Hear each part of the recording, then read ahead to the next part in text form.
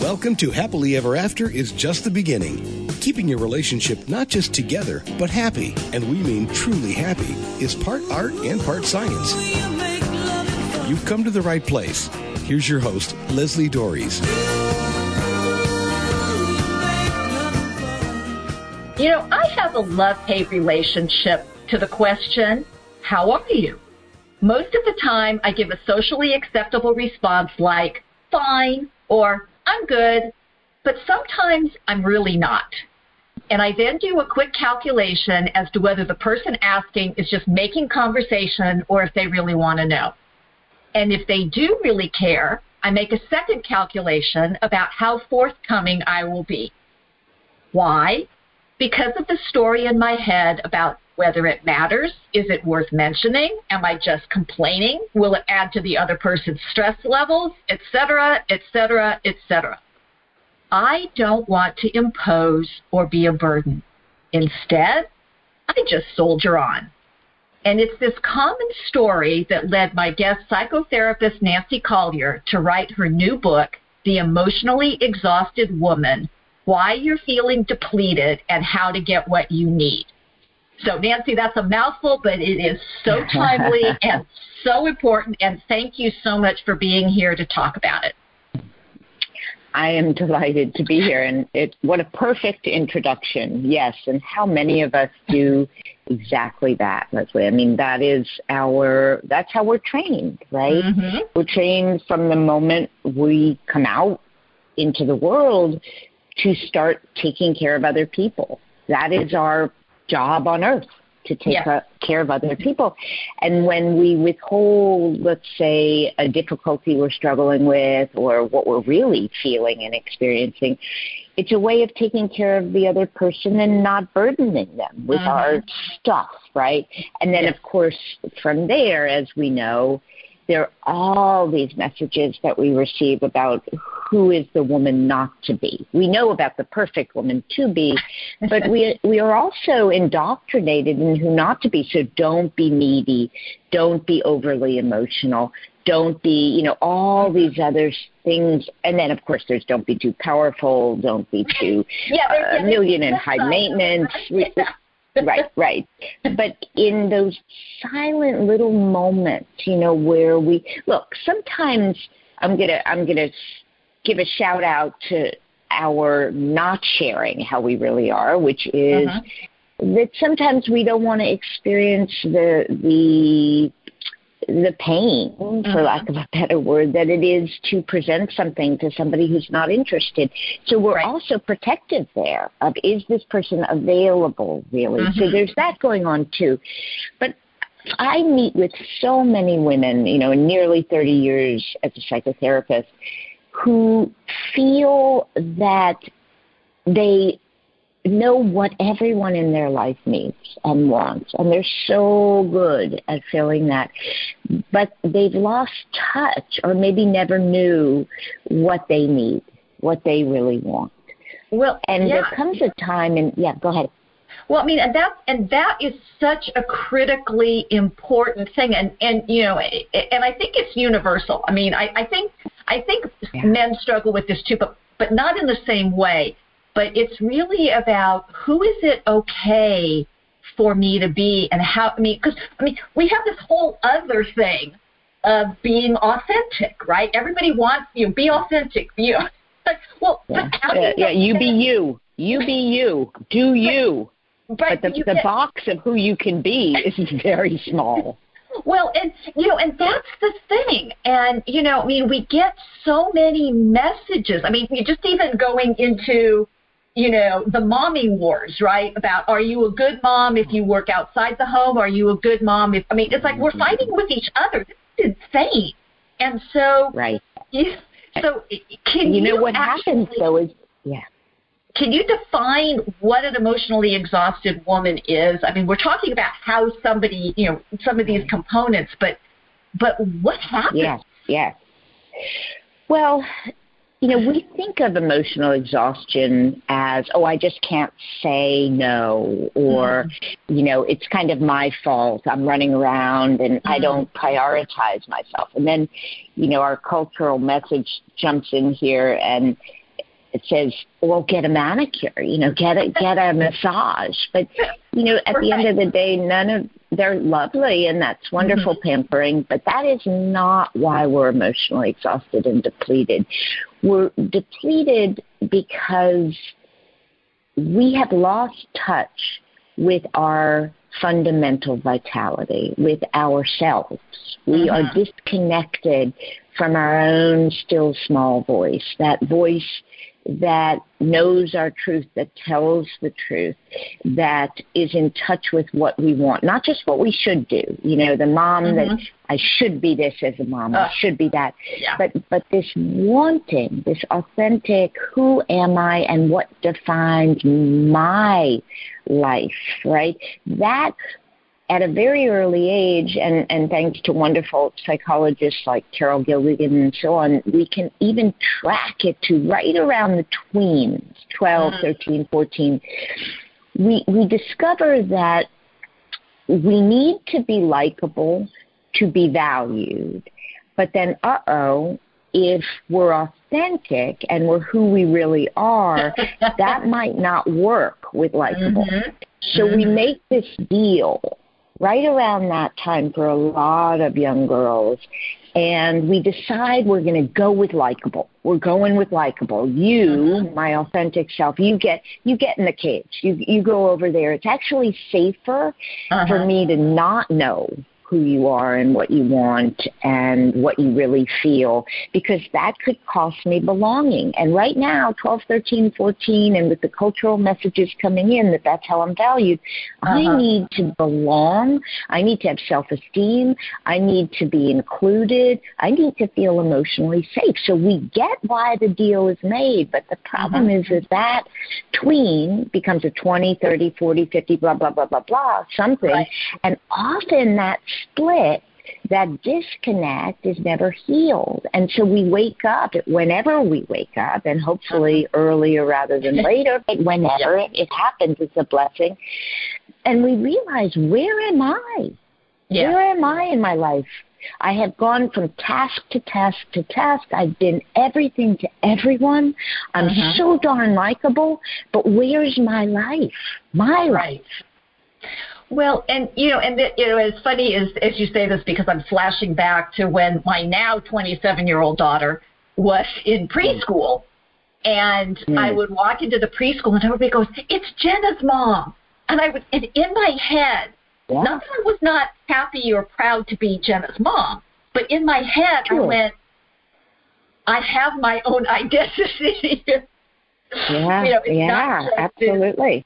I'm just not my children's mom or my husband's wife or my mother's daughter, or and it's so hard. And you also say that this is a quote from your book, what physical exhaustion is to the body, emotional exhaustion is to the heart and soul. Can you elaborate a little bit on that, and how does this emotional exhaustion impact our relationships?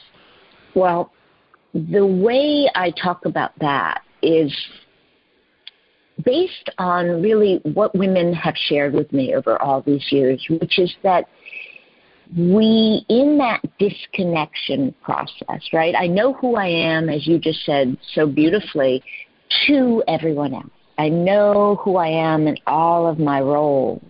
That what we've done really is to abandon ourselves. Okay. Right? We've abandoned our relationship with ourselves. So we've decided that it's more important to have relationships than to have a self. We've decided it's more important to be in relationship with other people than to be in relationship with ourselves. And so we get this sort of heart weariness where we've been left behind, what we need, what we want, what do we want to do with this one wild and precious life. Thank you, Mary Oliver. And what this does ultimately is it puts us into a relationship, first of all, with ourselves, where we are wary W-A-R-Y, of what's coming up in ourselves, because what's coming up might endanger our likability.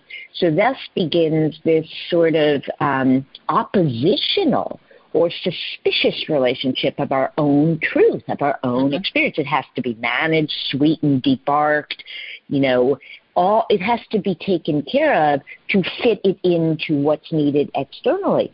So we, rather than welcoming all of ourselves and finding a way to welcome the catastrophe and miracle that we are, we sort of turn on ourselves. So this exhaustion, this depletion I talk of, is a kind of weariness of managing our own truth.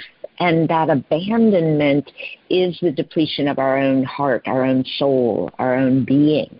And, these are not solved with a sound bath or a forest bath or whatever kind of bath, a loofah bath. I don't know what's left. Right, yeah. But in terms of relationships with other people, what happens is that, and just to say one other thing is that we are asking ourselves to live on the fumes of being well perceived, right? That should be enough for us to thrive, right? You like me, so I should be able to live on that and feel, wholehearted and being me and empowered. But we've lost the relationship with our own heart.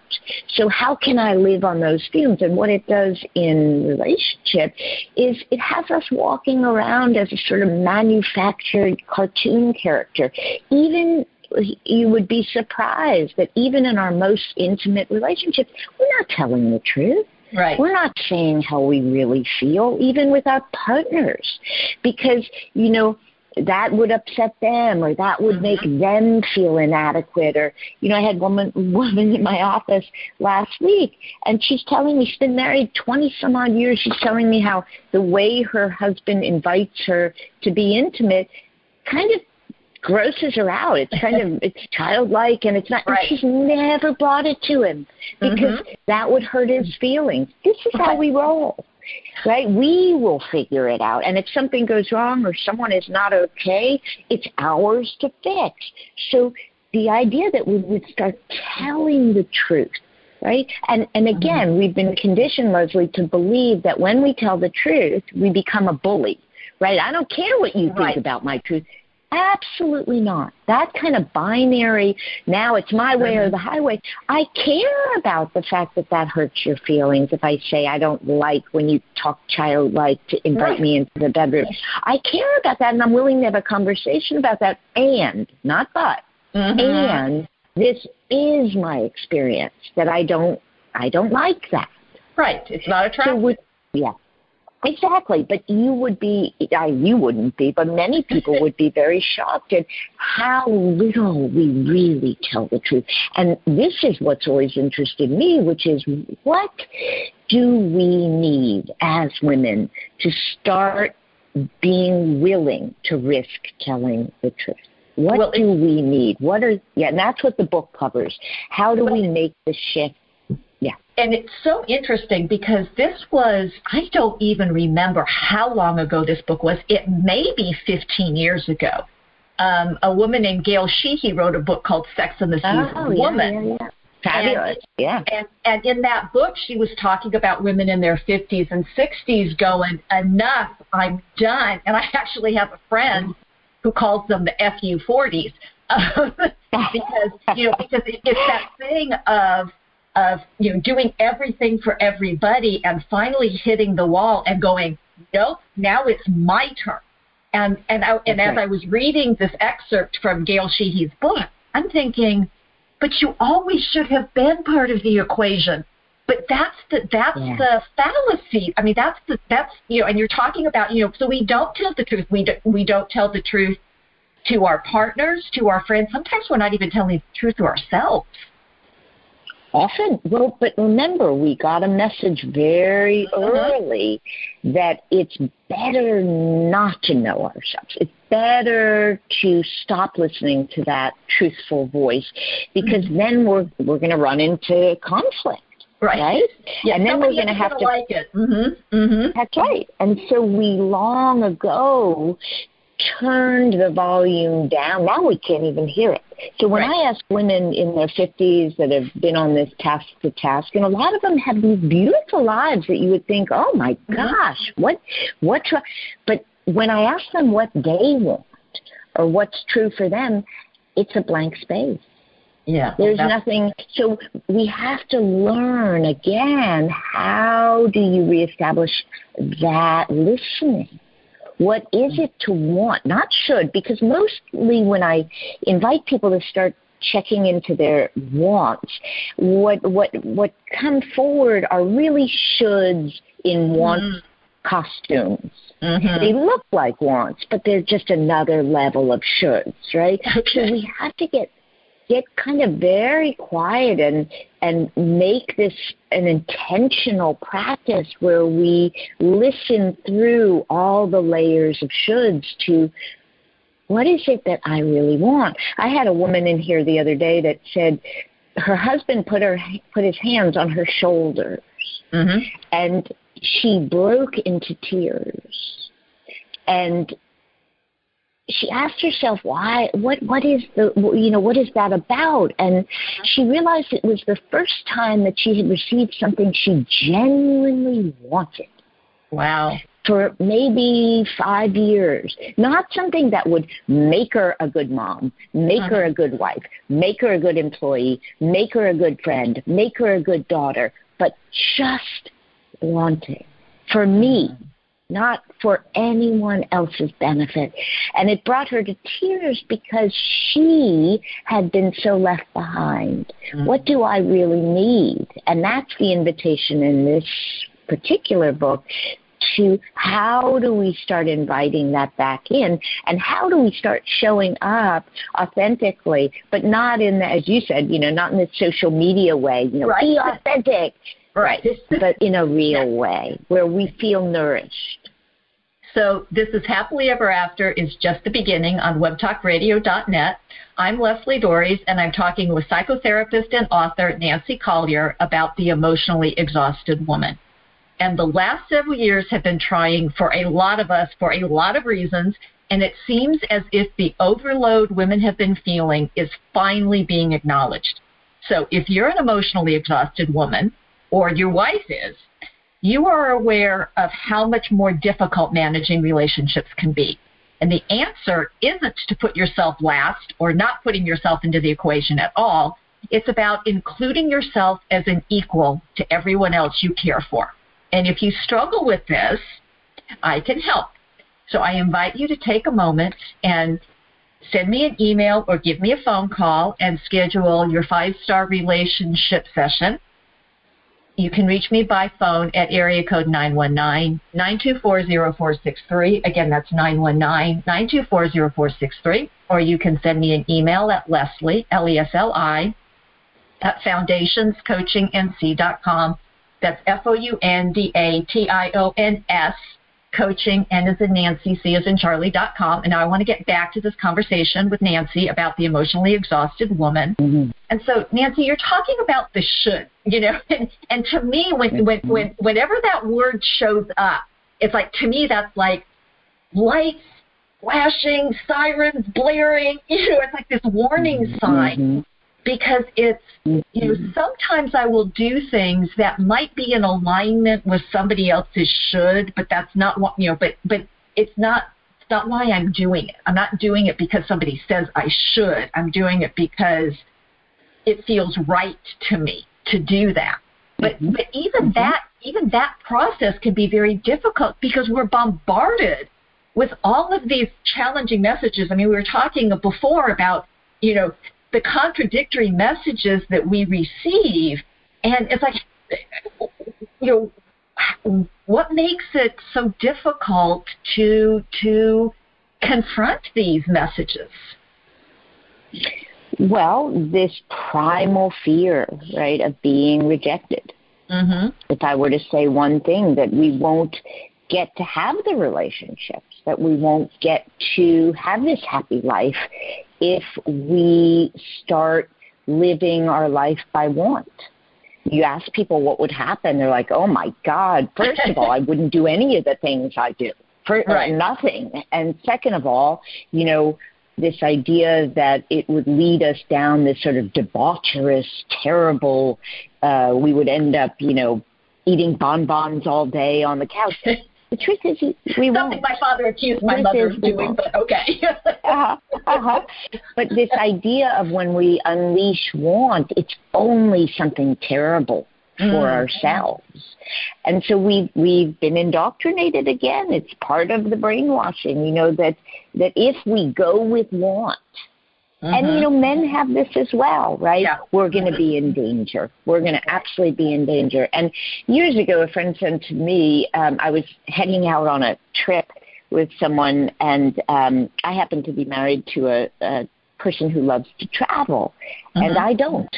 And so I was heading out on a trip. He loves to travel internationally, and I was sort of saying, I really don't want to go. And she said, very simply, what do you think would happen if you started living your life by want?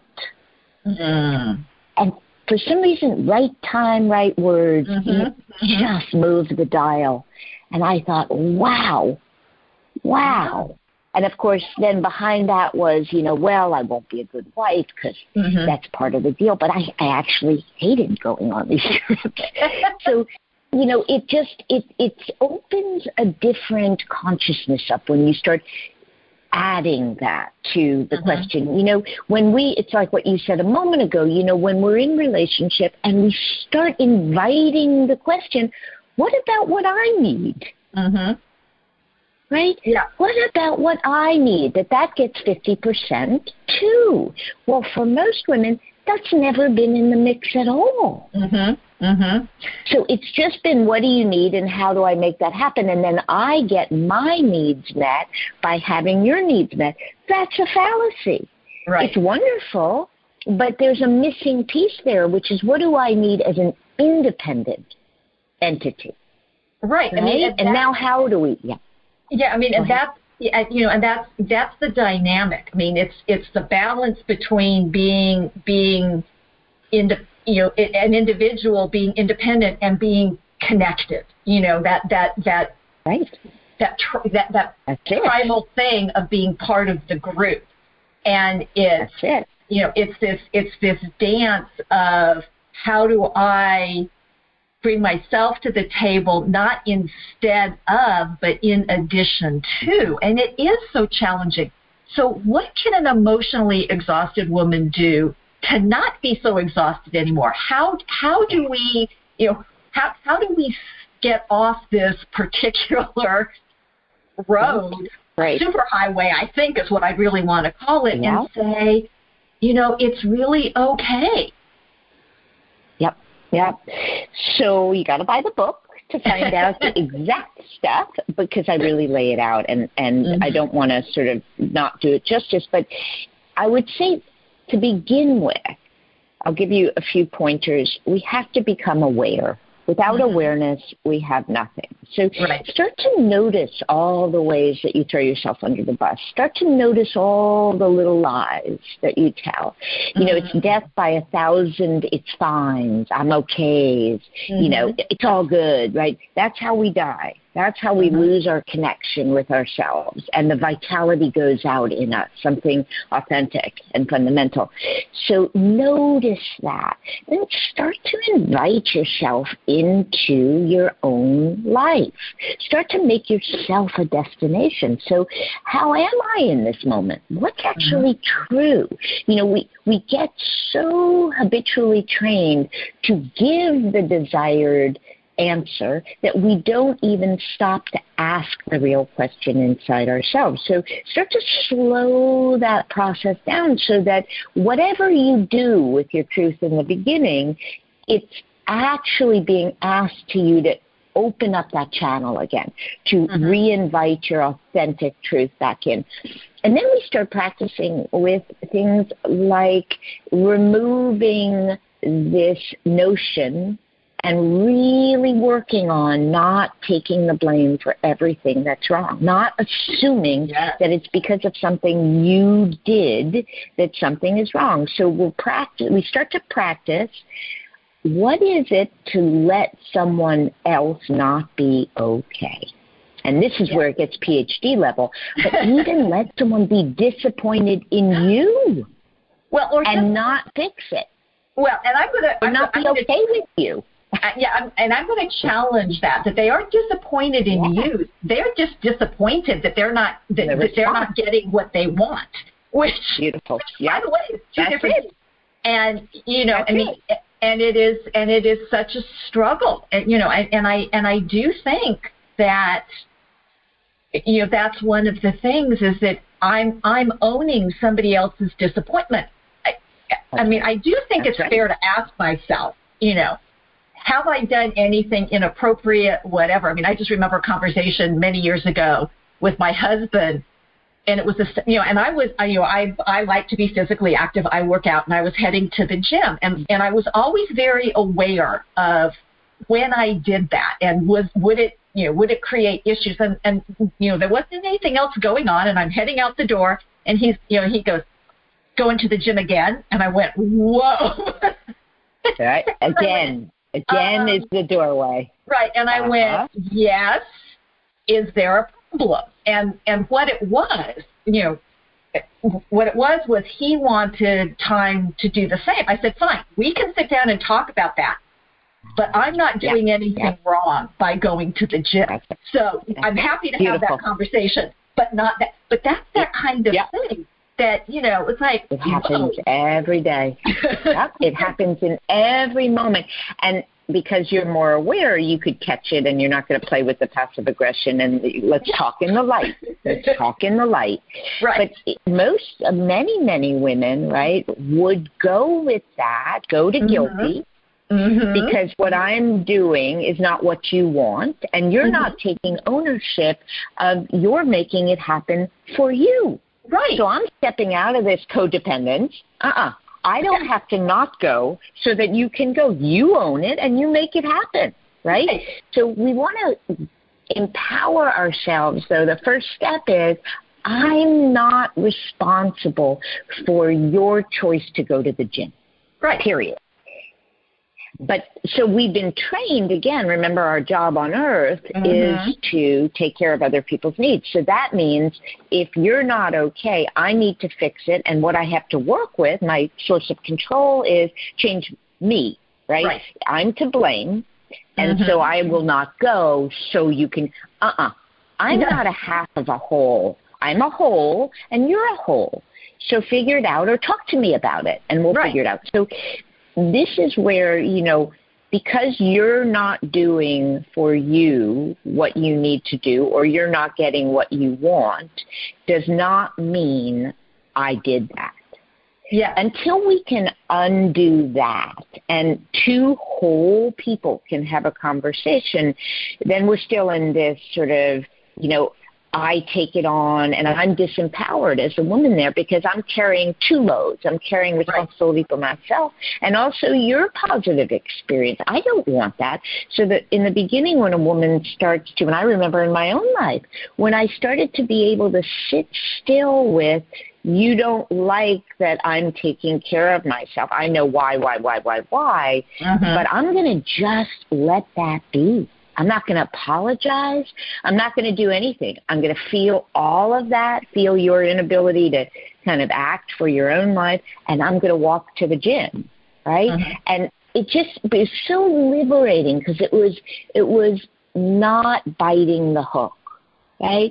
And you will figure out how to do that for yourself as I don't engage with that or engage as the way you did, which is let's figure out a way to make time, but it's a totally different way of living, which is, I see that it's hard for you to get to the gym, right? So you're not interested, you're not empathic, but you're not the one doing it. And partners will look at each other, as you probably know from your work, the partner that's been benefiting from this looks at the other partner like, hey, where'd you go? Right.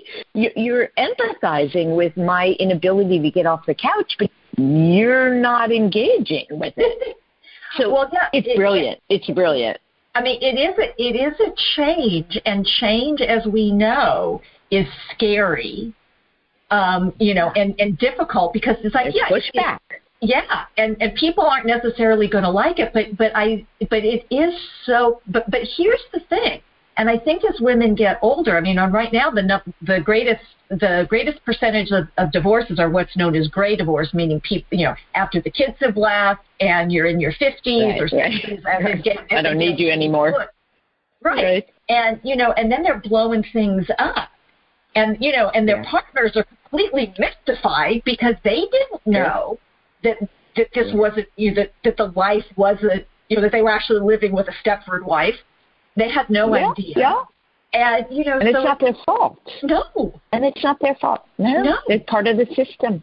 And so it's empowering ourselves. I mean, one of the things that I have always, I hate the word, because a lot of women will say, well, aren't I being selfish if I do this? And it's like, no. Selfish to me means you don't care about anybody else but yourself. And nobody else, and if we're in relationships, we do need to not necessarily give into what somebody else wants, but maybe take into account, which is a different way of phrasing it. And, and it's and that's the ultimate, but that's the ultimate handcuff, right? That, when we put ourselves in the dialogue at all, right? This sort of threat awaiting you, this judgment, this dismissal, oh, aren't you selfish, right? No, actually, I've been taught my entire life to be selfless. Yes. And any kind of self-care has been of a selfless self. So, yes, I'm actually taking up a little bit of space here. And what do I need taking up? Maybe I'm at 5% now, 10%. Right. Boom, the gavel comes down, aren't you selfish? And we have to be able to sit through that and stay with ourselves, stay on our own side, stay on our own team, that what we want and what we need also matters. Is it at the expense either or? No. And we have no intention. Yeah. It's both and. I think, one of the things we want to start practicing with, too, is little baby steps of telling the truth, telling the actual truth. It might just be we tell the barista, that, hey, I asked for the coffee dark and it's, it's pretty much white. And to face that face of his looking at you and, high maintenance and diva and anal and neurotic. All the other names, yes.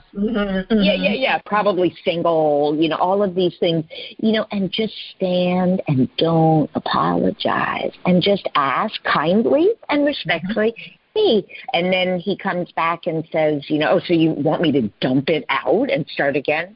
Yeah. Well, yeah. Because it's not what I ordered. Yes. That's right. And so I'm not going to take the blame, right, for being all of these things because you didn't listen. There it is. And sometimes we're breaking it. Yeah, sometimes it's in how we, to me it's the presentation. It's how do I bring it to the table, because we can't bring it in a harsh, aggressive way, or we could just do it in an assertive, I'm sorry, this isn't what I asked for, can I please have what I asked for, kind of thing. Sure, but in order to say it that way, we have to be on our own side, which is to feel we're entitled to that. If we feel frantic and we feel no one's going to listen and we're going to be judged, we turn into a Karen.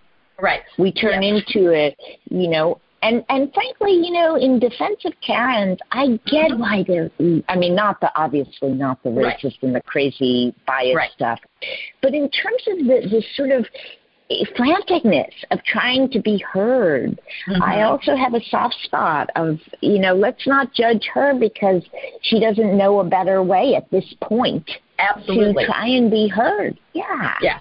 So, but when we say to the barista, hey, I did ask for that. This is the getting out of that system where, because you're inconvenienced from not listening, like, I agree to some degree to take the hit. I know I'm neurotic. I know. I just have a thing with, like, milk. Right. No. So I'm not going to play that dance. Yeah. So, Nancy, this has been great. Can you tell people, one, where they can get this book, and two, where they can learn more? Because you write some absolutely fantastic stuff, and people need to be reading it. So where can they get all this information? Sure. So nancycollier.com, Collier, 1L, has lots and lots of my stuff. I've got lots of workshops coming up at Omega, at Art of Living, at Kripalu, blah, blah, blah, across the country. And the book, The Emotionally Exhausted Woman, is sold everywhere books are sold, Amazon and so on, and Barnes & Noble, and your little bookshop has it too. So I also have book clubs going, New Harbinger. They're wonderful to be part of. And if you want to shoot me an email to talk about how you're changing, hopefully, through the book, NC at nancycollier.com, like my initials. But I just look forward to the dialogue. I'm talking with so many women about this fundamental change that's happening, and they describe it often as coming home to themselves. So in the book, I really lay out some steps, and you can really dive in. Yeah, and that's the process, coming home to this abandoned self. I love that. So the idea that you can have it all, do it all at the same time is a destructive myth. It encourages you to take on more than is healthy, and you and your relationships are eventually going to suffer. So stepping off the merry-go-round can feel both scary and selfish. There's that word. But the alternative is worse. So my question, and Nancy's question, is what would help you create better balance? One, get her book. And two, I hope you continue listening to this show. And until next week, stay loving.